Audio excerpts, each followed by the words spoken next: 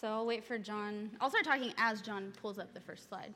Hopefully you can see it. Ooh! Okay, so we're in this, we have some visitors here today. We've been, our sermon series this summer is just talking through gospel stories. And so we have the freedom to pick those out. And if you're a guest, I'm going to apologize to you directly because I'm not a very linear thinker. And I'm not going to apologize to the people that already know me because they already know this about me. And they accept me for who I am. But I wanted to talk about the story where Peter gets reinstated today by Jesus. But it really doesn't have much to do with Peter being reinstated. It has everything to do with the commands that Jesus reinstates Peter with. And that's why I put feed my lambs, because he's like, do you love me? You know the story. And I wanted to talk about this story for a number of reasons, and I'll get into some of them later on. But I think the reason I want to talk about it, and the Spirit has been laying on my heart all summer, is I love our church. I have been here since we used to meet once a month in the BLB on campus at UNT like 9 years ago. Does anyone remember that as well? Miriam, Josh, Grant, Sterling, Ryan. Definitely Leslie Kurt. You were not even born yet. Don't even.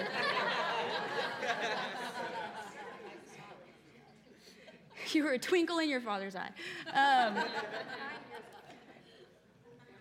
And discipleship has been on my mind, like affection and discipleship has been on my mind, and I feel like the story encompasses both of those things.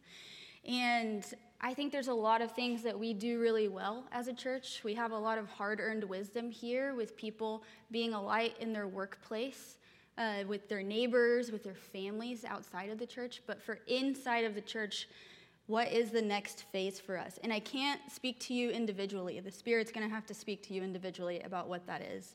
And the sermon is not brief, so just get really comfortable.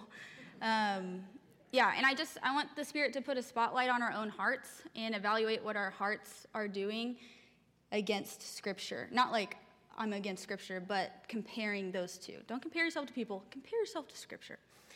And I want us to learn from Peter and Jesus in this story.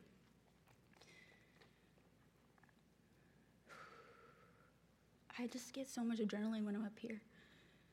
And it's bad. And this is me trying really hard not to just lean into it. And I also want to say, if at any point during the sermon you feel conviction, I think a lot of times conviction from the Spirit is good. But then Satan comes in and is like, let me pile on shame on top of this. And then, we're going to hide from God, in the bushes, like Adam and Eve did in the garden. So if shame comes in, I want you to punch shame in the face and say, you get out of here, shame. You don't belong here. Go back to hell from where you came from. And let the conviction work its way in your heart. That way you can actually engage in the next phase of discipleship to Jesus. And I'm speaking from my own experience as well. These are not just things that I think I don't know. I'll say this. The question I want to frame this around for us today is, do I love that Jesus loves me? Or do I love Jesus? So evaluate that against the Scripture today. And I think the next phase I see in our church for us is, I think we're really warm. We're warm towards one another. We have friendships within the church, which is really great. I think where we're supposed to be. But I do think the Spirit is always leading us forward, closer to Jesus, closer to the cross. And I want this word, when you hear me talk about affection for one another in the church, I want you to think family. Do I see these people as my brothers and sisters in Christ? The early church used the language of brothers and sisters, and it was actually very offensive, and people thought that they were incestuous. I don't know if that's a word, but engaging in incest because it was so radical. To give someone that identity, you're in my family. We are brothers and sisters. And so keep that in mind as we move forward. And I think there's a warning here as well. As we develop an affection for each other in a more familial way, it's going to lead us to the cross. A lot of us have some of that pain from our own families. and pain is guaranteed.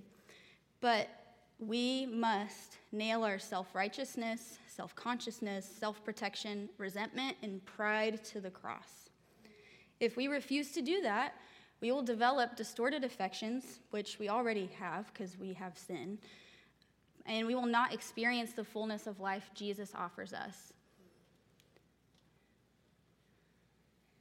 And we will not be able to shepherd others to the fullness of life. Sorry. I usually put a timer up here for myself. Because I already told y'all, I just talk. Grant, baby, will you bring me that water too? Thank you so much. Woo! Give it up for my baby. Thank you.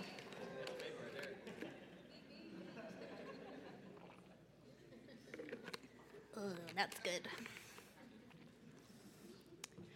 Yeah, so we'll lean into those distorted affections, and we very well may deconstruct ourselves into abandoning the only good and faithful person in our life, Jesus.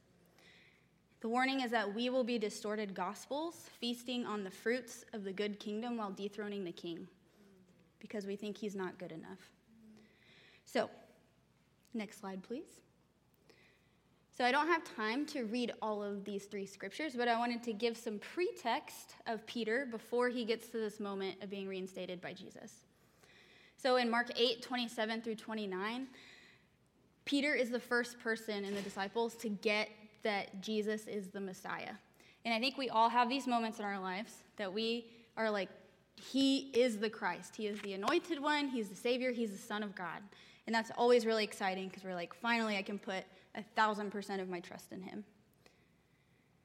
And we follow.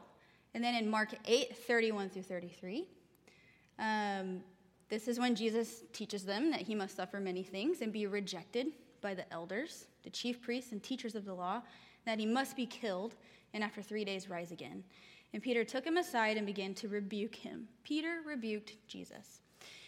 And when Jesus turned and looked at his disciples, he rebuked Peter. "Get behind me, Satan. You do not have in mind the concerns of God, but merely human concerns." So basically, right after Peter gets that he is the Messiah, Jesus shows Peter that he doesn't get it fully yet. Because in Peter's mind, the Messiah should not suffer. The Messiah should be triumphant right then and there. And I think about how many of us have counseled our friends when they're getting into an uncomfortable situation. We just try to help them avoid it, like avoid the pain, avoid the suffering of it, avoid being the peacemaker. And we learn that Peter's image of the Messiah was just not the one that he thought he was. He didn't think he should be rejected by the social leaders, the political leaders, the religious leaders, anyone who was of any importance of the day. And that freaked Peter out so much that he rebuked Jesus because his human concerns trumped the concerns of God. So then we're in Mark 8 again. Mark 8. I think I read the Gospel of Mark with Miriam in college, and she was like, yeah, this one he's over here, and then he's over here, and it moves so freaking fast. And I was like, man, this is a wild ride and an adventure. So if you haven't read Scripture with Miriam, I say go for it. But yeah, so then Mark 8:34 through 38. Says again, so you see this in sequence. Jesus is plainly telling them that whoever wants to be his disciple, aka be an actual learner and enact the things he's teaching them, they must first deny themselves, then take up their cross, and then they can follow him. So this is after he talks about the impending crucifixion, and he also informs anyone who wants to be an actual disciple of his must also suffer a crucifixion. And this teaching right there is the heart of the gospel. And actually, our willingness to die to ourselves for the sake of Jesus is what separates admirers of Jesus from disciples of Jesus. In the part of the world we live in, we're likely not going to suffer a martyr's death like Peter eventually did. But increasingly, there's less social benefits to being a part of the church. There's increased hostility. It's taken on a new phrase called Christophobia. And there's also an increase in responsibility for us as we die to ourselves. And I think we're just going to suffer more metaphorical, but also very spiritual. It has spiritual consequences And then Jesus says this is the way that we find our lives, is to lose it. We're going to suffer these more metaphorical deaths by saying yes to the cross, but there is full life on the other side of it. Next slide, please. So then in John 18, I will read this one. John 18, 4 through 11. Jesus, knowing all that was going to happen to him, went out and asked him, "Who is it you want?" "Jesus of Nazareth," they replied. "I am he," Jesus said. And Judas, the traitor, was standing there with them. When Jesus said, "I am he," they drew back and fell to the ground. Again he asked them, "Who is it that you want?" Jesus of Nazareth. They said, "Wait, who is it you want?" "Jesus of Nazareth," they said. Jesus answered, "I told you that I am he. If you were looking for me, then let these men go." This happened so the words he had spoken would be fulfilled. "I have not lost one of those you gave me." Then Simon Peter, who had a sword, drew it back and struck the high priest's servant, cutting off his right ear. Jesus commanded Peter, "Put your sword away. Shall I not drink the cup the Father has given me?" So, not only did Peter rebuke Jesus earlier about the suffering that was coming, he also cut off one of the ears of someone who belonged to the high priest. Peter, defending Jesus' honor with what he thought was righteous, revolutionary anger, cut off someone's ear. And again, Jesus corrected him. Jesus dying was messing with Peter's whole worldview of what it meant to be a follower of the Messiah.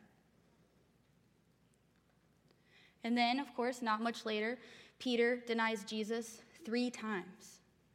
Jesus, one of his closest friends, who he knew was the anointed one.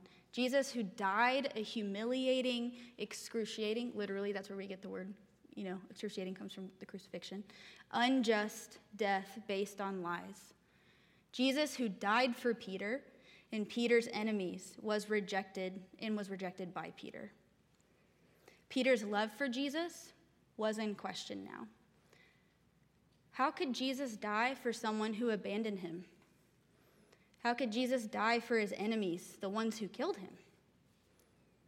And as we'll see moving forward, it's love and a joy for those people.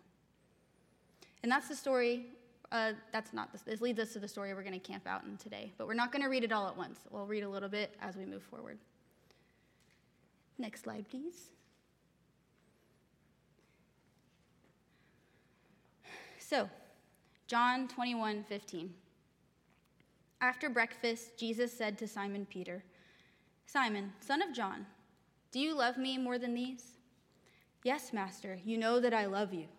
Jesus said, "Feed my lambs." Remember the question, do you love that Jesus loves you, or do you love Jesus back? And I have a question for us. If Jesus walked into this room, how, this metaphor, like rhetorical, don't raise your hand. But I knew Esdras would. I knew it. If Jesus walked into this room, how many of us would fall down, worship him at his feet, call him master, and pour out our intimate affection for him, the way Peter did with him? When Jesus came back, it says in Scripture that Thomas, quote unquote, doubted, but the translation of that word means that he stood at a distance from Jesus. How many of us would stand at a distance, questioning, theorizing, skepticizing, jazzercising? That was a pity laugh, but I enjoyed it. Jessica goes, How many feel like, yeah, but is that him? I don't know. Would he be wearing that kind of robe? We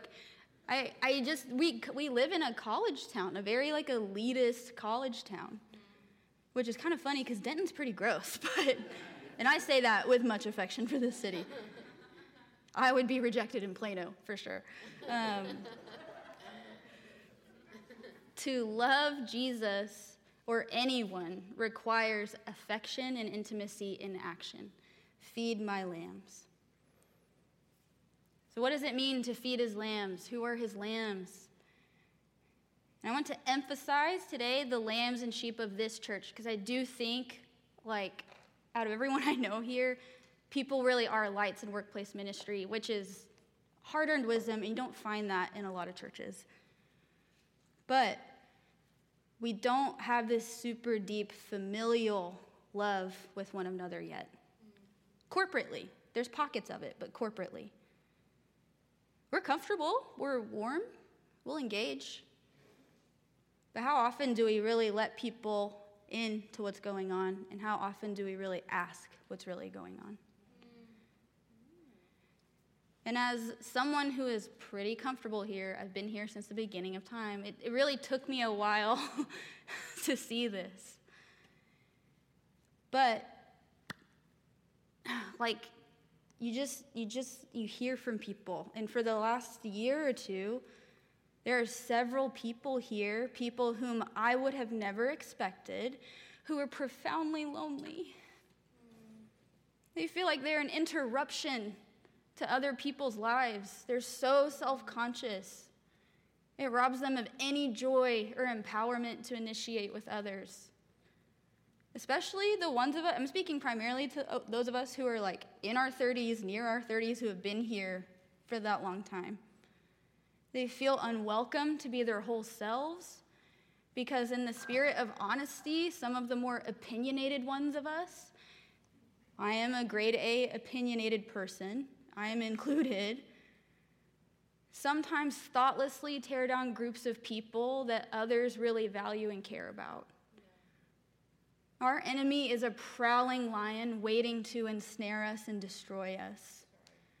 The enemy of invisible divisiveness has people by the throats here in this building.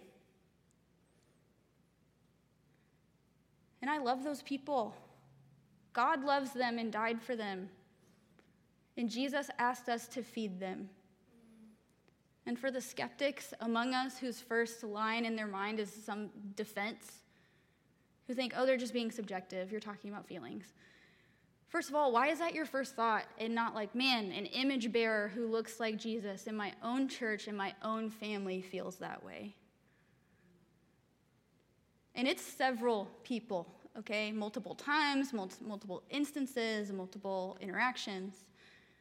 And second of all, those of us who are rooted, deeply rooted here, we ought to bear with those who are suffering and be a warm welcome home sign. Not just a warm welcome sign, a warm welcome home sign. Yeah. Not Christian Light RBF. I'll talk to you after. I knew you'd get there. Justin RBF Whitaker, everybody.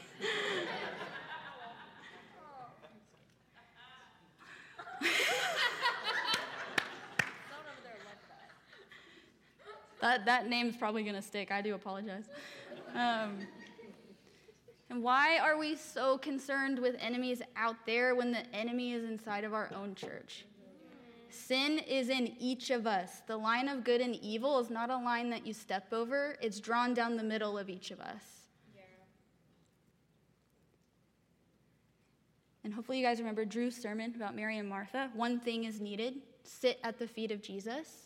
Personal renewal leads to corporate renewal, guys.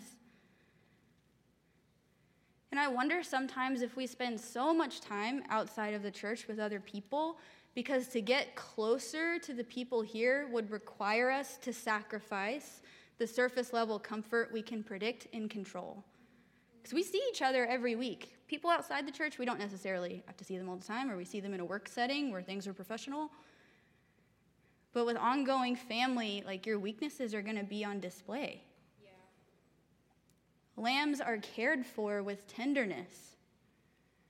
Do you cultivate a tenderness in your heart here for others? That is certainly not my first instinct. So I'm talking about myself. And lambs need to be fed. What bread are you giving? Metaphorically speaking, is it a zebra cake? Temporarily satisfying, but no nutrients. I say that as someone who really likes zebra cakes, but they make me feel sick. And there are times when Jesus physically fed people nourish them by healing them. There's times where he says that he is the bread of life and that man does also not live on bread alone, but by every word that comes from the mouth of God. What bread do we offer? Is it bread that can sustain? Is it words of life? Is it from the mouth of God or conventional wisdom?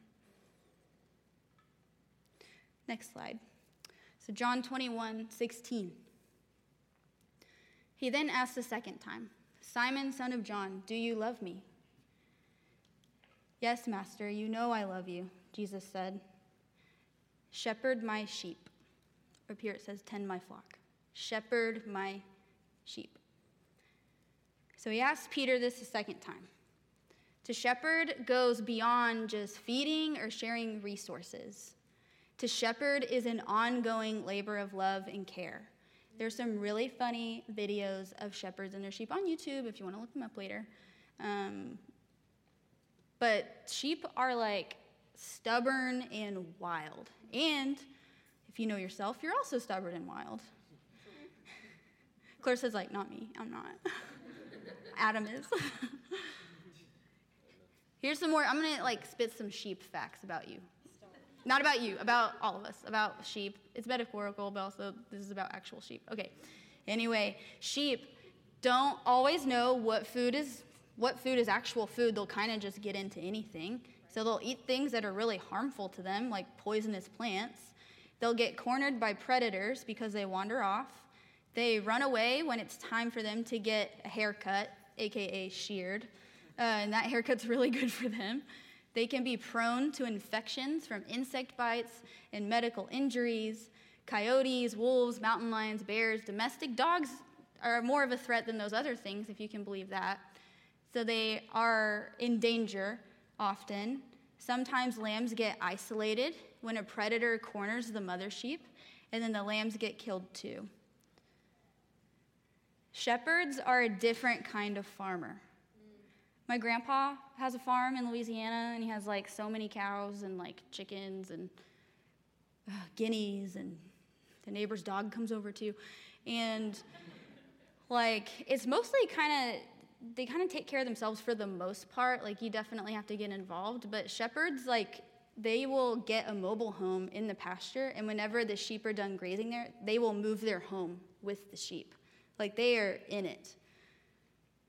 They work for the sheep. They exist to protect the sheep from predators. They know how to do some vet stuff, like administering medicine or even stitches. They help the mother sheep give birth in the middle of the night. They guide them to safety, safe food, safe shelter, safe grouping.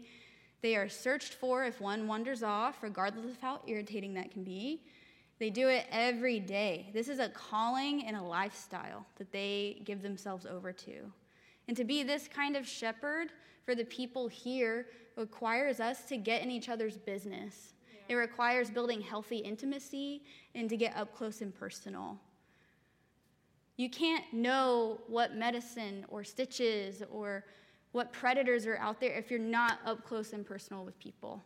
Right. Not advocating for codependency, advocating for healthy intimacy. Yeah. And when we're in touch with the depravity of our own sin and in touch with Jesus' affection and love for us and his forgiveness of us, we can show how much love Jesus has for them to others, because we know what it's like. We've been there. We know how to shepherd them and go down that path instead of pointing somewhere and hoping they end up there. Remember when the sinful woman anointed Jesus? He said because her many sins had been forgiven, she loved much. His grace and forgiveness changed her. She knew the weight of her sin, and he forgave her. Jesus also says those who have forgiven little love little. And that cuts to my heart. Peter knew how much he was forgiven when he was at the feet of Jesus. He desperately wanted to be with him. He wanted to love his Lord. And humility precedes receiving grace. And grace is the agent we should be operating out of. It changes everything. We are called to shepherd the sheep, and there's varying degrees of that for each of us.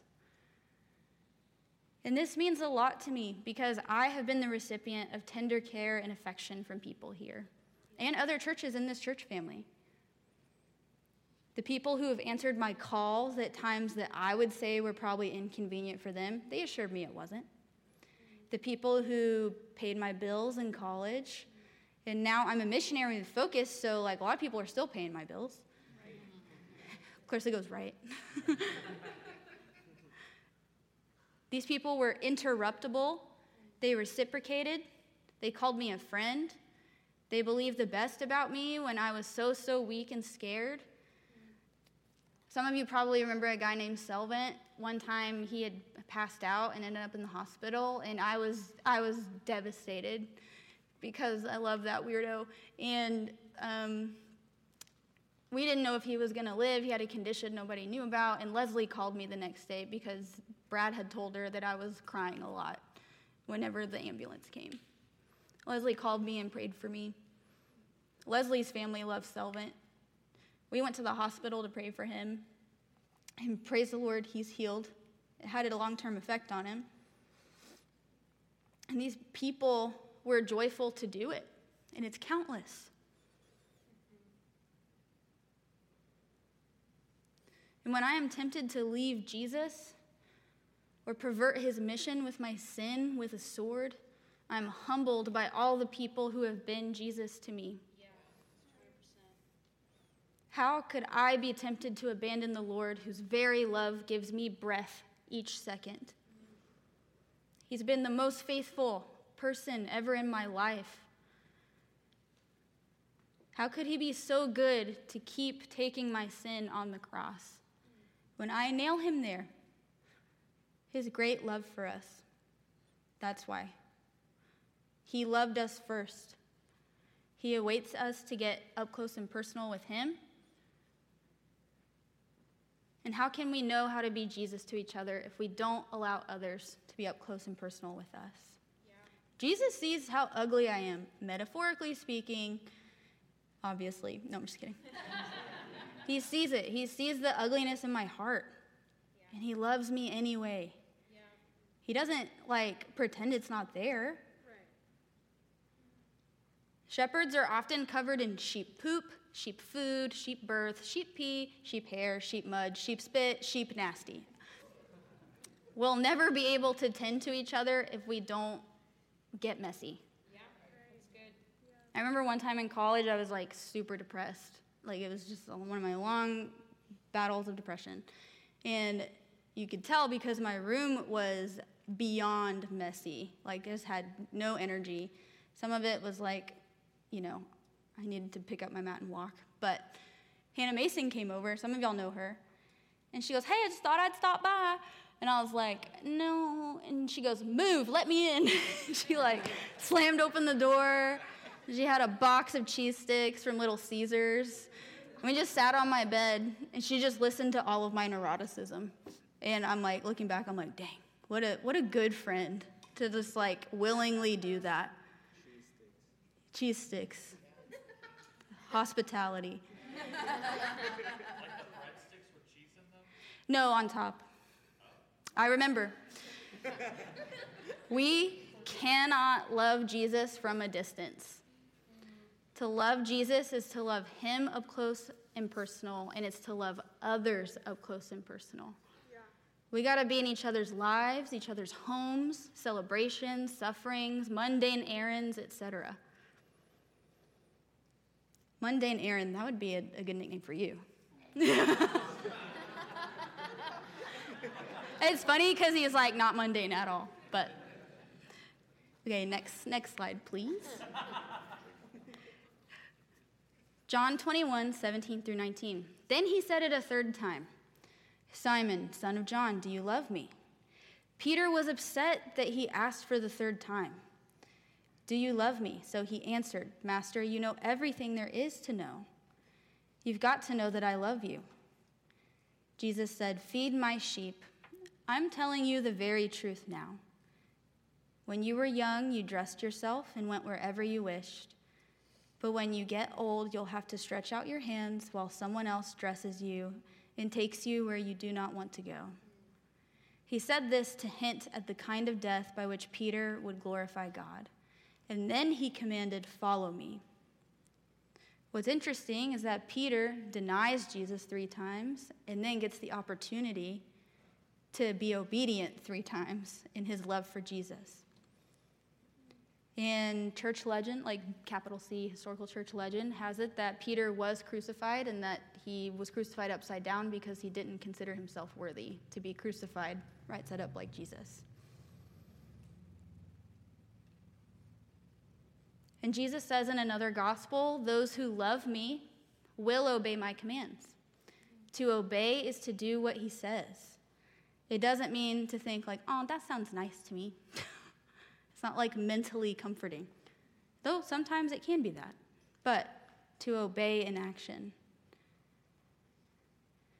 Jesus saying when you were young and you dressed yourself and went wherever you wished to, that is like characterizing Peter's youth had freedom. But the older he gets, he has limitations, because the older he gets and we have more responsibility to others. Oh, also, you can't really see it, but there's this artist I like on Instagram called Sword and Pencil. So the rest of the slides have an art piece from him. And this one says, "For love in action is a harsh and dreadful thing compared with love in dreams." And if you see, this man laying down looks like Jesus. I can't quite tell if that's him. And there's a man up close giving him water to drink. So what's the trade-off here to go to the cross? The cross, we find ourselves, we find our identity in the cross. There's also full life and joy. For the joy set before him, he endured the cross. And his joy was us.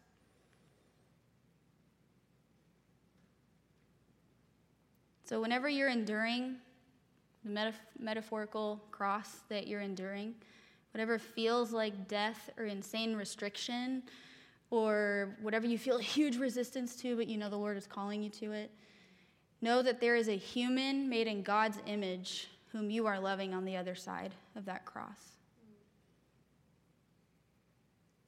A lot of times loving people can be immediately rewarding, but other times it requires long suffering.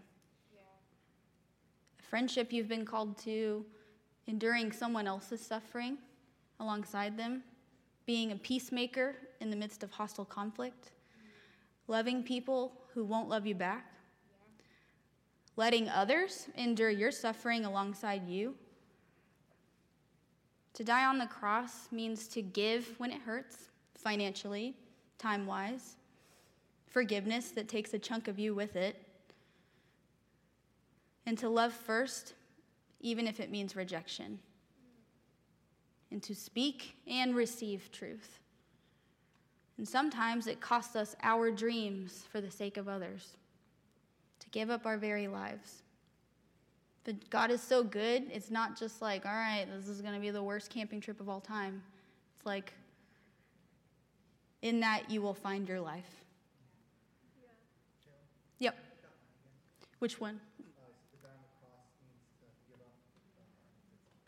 Oh, that was a long sentence. I will do it for you. Okay. No, it's good.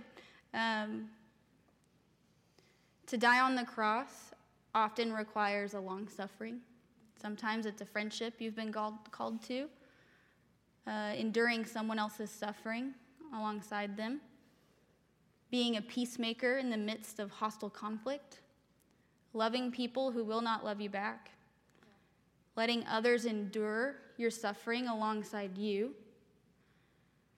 to give when it hurts, financially, time-wise, to forgive, and to forgive in a way that takes a chunk of you with it sometimes, to love first, even if it means rejection, to speak the truth and to receive the truth. Sometimes it costs us our dreams for the sake of others, to give up our very lives. The closer we get to Jesus, we will find more limitations, but in those limitations we find great love and freedom. And trust that the Spirit is working that out in you if you're obedient. Next slide, please. So this is just another iteration, Mark 8:34, we read it earlier. So do you love Jesus? And if you do, follow him to the cross. And on the way to the cross, you will store up treasures in your heart and in heaven, and you will truly live. Next slide. So there's a call to die. I think this says Tree of Life, and it's a picture of Jesus' crucifixion from that same artist. These are things I think we need to nail to the cross. Again, I can't speak to the whole, I don't think the whole church is like, we all have all of these things. Whatever it is for you, whatever the Spirit is revealing in you, we need to nail them to the cross. Side note, here's what I'm not advocating for. I'm not advocating for codependency and unlimited intimacy and affection on tap from people. People are not your God. Yep. You can be codependent on Christ, and that's it. Using people in that way and then spurning them the second you don't get it is frankly using them like objects to make you feel good. So that's a side note. But the things that I think we should consider nailing to the cross. No, not even consider. I think we should just nail them to the cross. Our self-consciousness, walking into church, being like, what do people think of me? Do they hate me? Self-righteousness, when the emphasis is on the self as opposed to God's righteousness. Self-righteousness is often found in being defensive, being easily offended.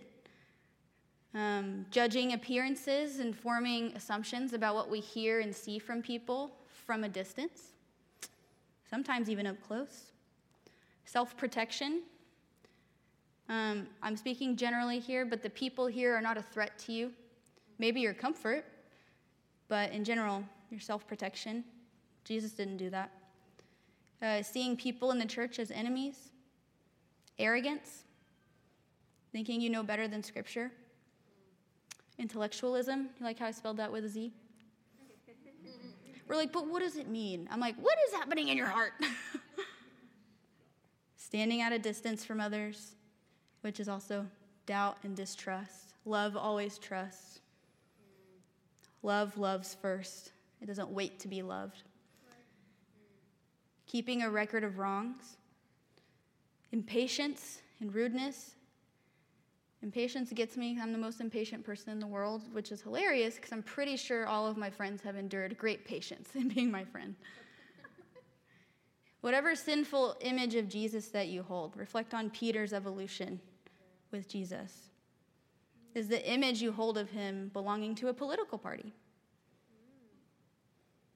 Bitterness, envy, which all of this comes from interactions with people. I don't think you're just like, I'm bitter by myself. Like, I think these are a response to the things that we see in people. Envy, resentment, viewing others as problematic instead of taking the plank out of your own eye. And I think a big one, we need to crucify our negative attitude about this church and others in the church. Because if we don't, that will lead to a spiritual death. And it's the yeast of the Pharisees, and it'll eat away at the body. The church is a place for people who build and rebuild, not for people to tear it down because it's an institution. And the shame I talked about earlier, if that's springing up for you, nail that to the cross. Yeah. Jesus scorned shame on the cross, so leave it behind. Yeah. Let conviction bring life in you and in other people. Yeah. Next slide, please.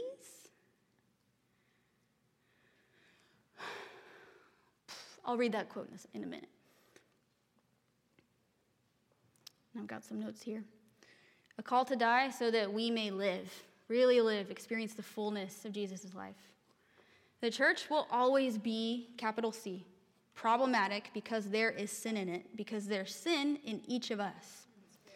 And we need to love Jesus by tending to it and tend to each other. We need to be people who pray in each other's houses instead of just via text message. Voice memo is fine too. We need to pray over each other in person. We need to weep with one another in person and celebrate in person and do the mundane in person. We need to let people knock on our door and let people into our messy houses, metaphorically and physically speaking. We need to take on the role of initiator. If everyone here was initiating, I don't think anyone would feel left out. Yeah. Make yourself available to be initiated with, even if it's a month out, and be flexible. Again, don't use people to make yourself feel good. Codependency. Confess your sins to each other and pray to be healed, and then repent of them. Repent requires action. And see this church as full of people who are worthy of God's love and attention, and your love and your time and your attention. Read scripture instead of Instagram sociology. Like, oh crap, she knows. I'm like, I also read Instagram sociology. Have a heart for Jesus and be obedient to his commands. Bypass the offenses of others and move closer to them. Now, again, if people are like, don't get any closer, acknowledge that. That's fine. Don't be like, Shayla said I have to do it. No. But most of the time, Hannah Mason, I don't care. Have big faith. Faith is in what is not seen, but we know is coming. Keep a record of rights. Let this church be your joy, not your obligation that you roll your eyes at, but a place of love that you look forward to. Yeah. Bring a gift to the altar. Show up for people in person, in small groups, in church, one-on-one. Yeah. When they are suffering, celebrating, and allow your door to be knocked on. Allow your day to be interrupted and be hospitable. And for the love of God, a one-on-one does not have to be an hour and a half to 4 hours at coffee or in my house, full of uninterrupted attention.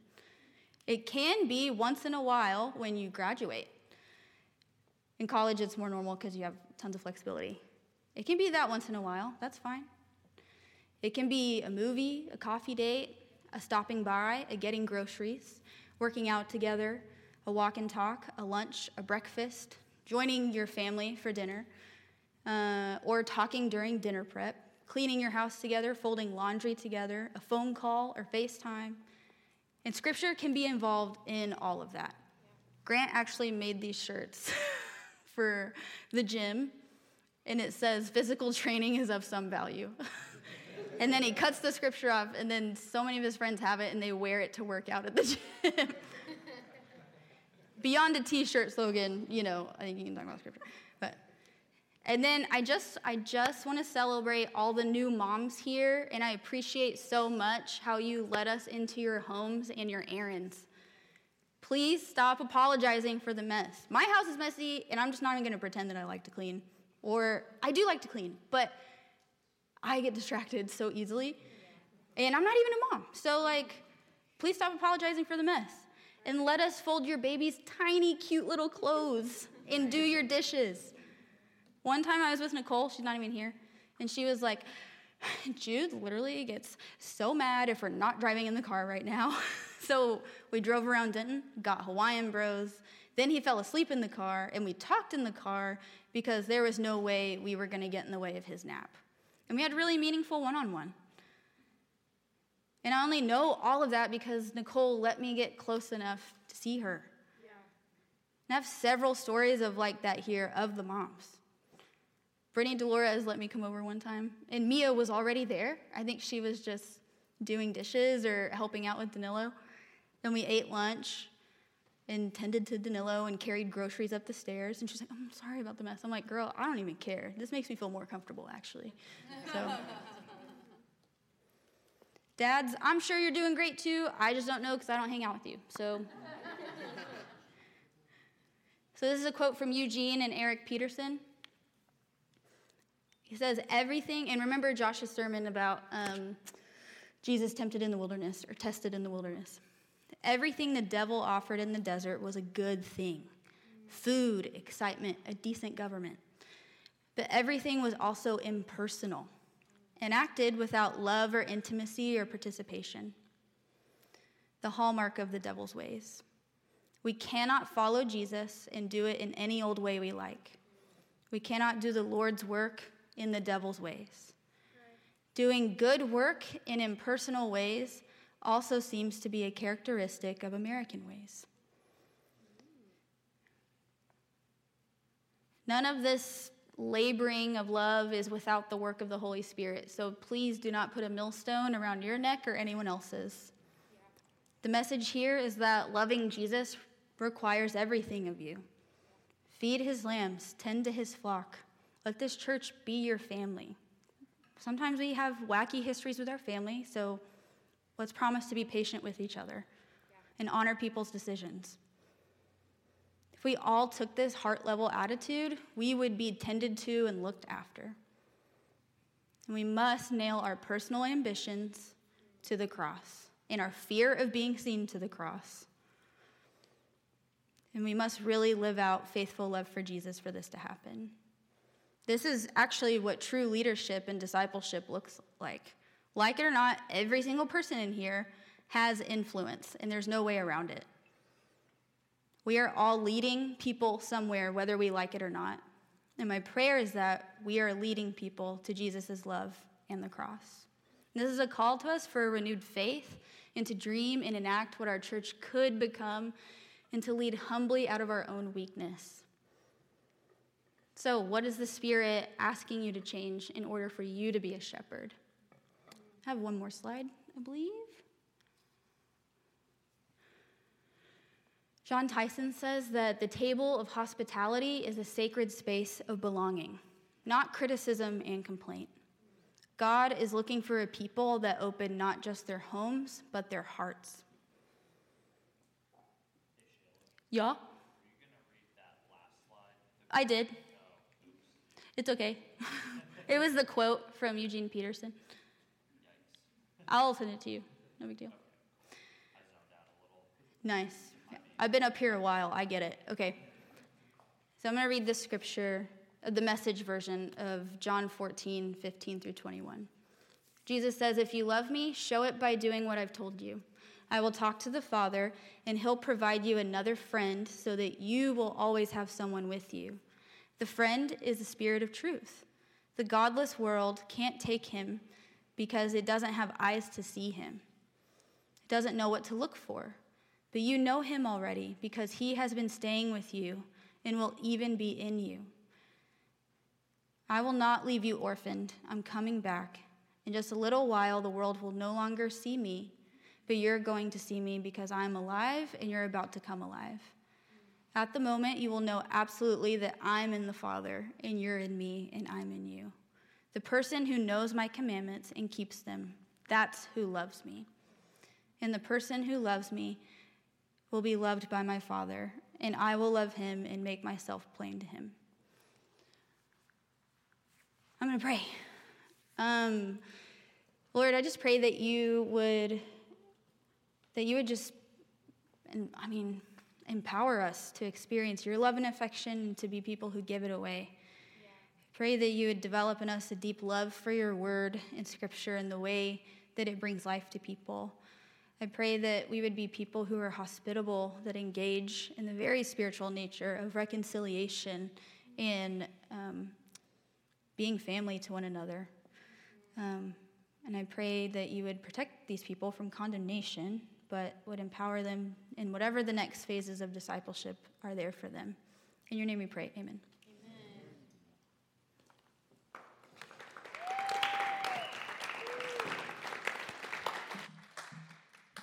Thank you, Shayla. That was great. This is one of those where, I totally get the nonlinear thinking thing.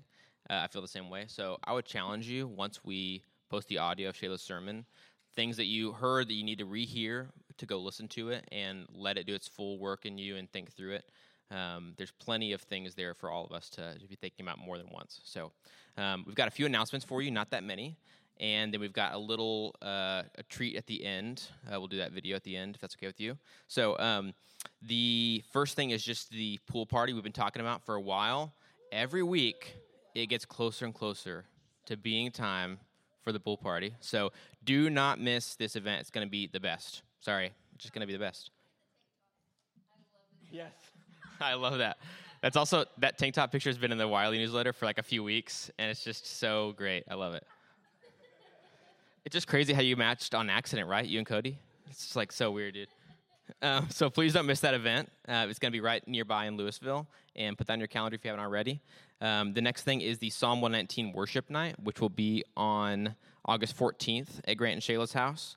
It's going to be awesome. So we'll be like sort of mixing an album listening party with also just a worship and prayer and meditation night. So it's going to be very, very cool. Please don't miss that event as well. Bring a Bible, a real physical one, and kind of you can put your devices to the side and have an analog night a little bit, and something to kneel on, and a journal. And yeah, it's just going to be really cool. Please don't miss that. I think it's a really good thing to start having those kinds of events in our outside of our church time where we can worship together as well. And then the last thing is giving. You can set up a recurring or do a one-time gift on our website at dentonnorthchurch.com/donate. You can also give on Venmo. And one of the things we had last week was the last Saturday, I believe it was, is the Spark Social that we had been announcing for a little while. And we were given a little recap video of some of the weird shenanigans that they got up to at that event. And so if you're someone who was like, that's not for me, even though I'm in the age group, now you have to sit through watching what you missed and what happened. And then we'll close out from there. So watch this video, and then we'll start stacking chairs. Thanks, guys.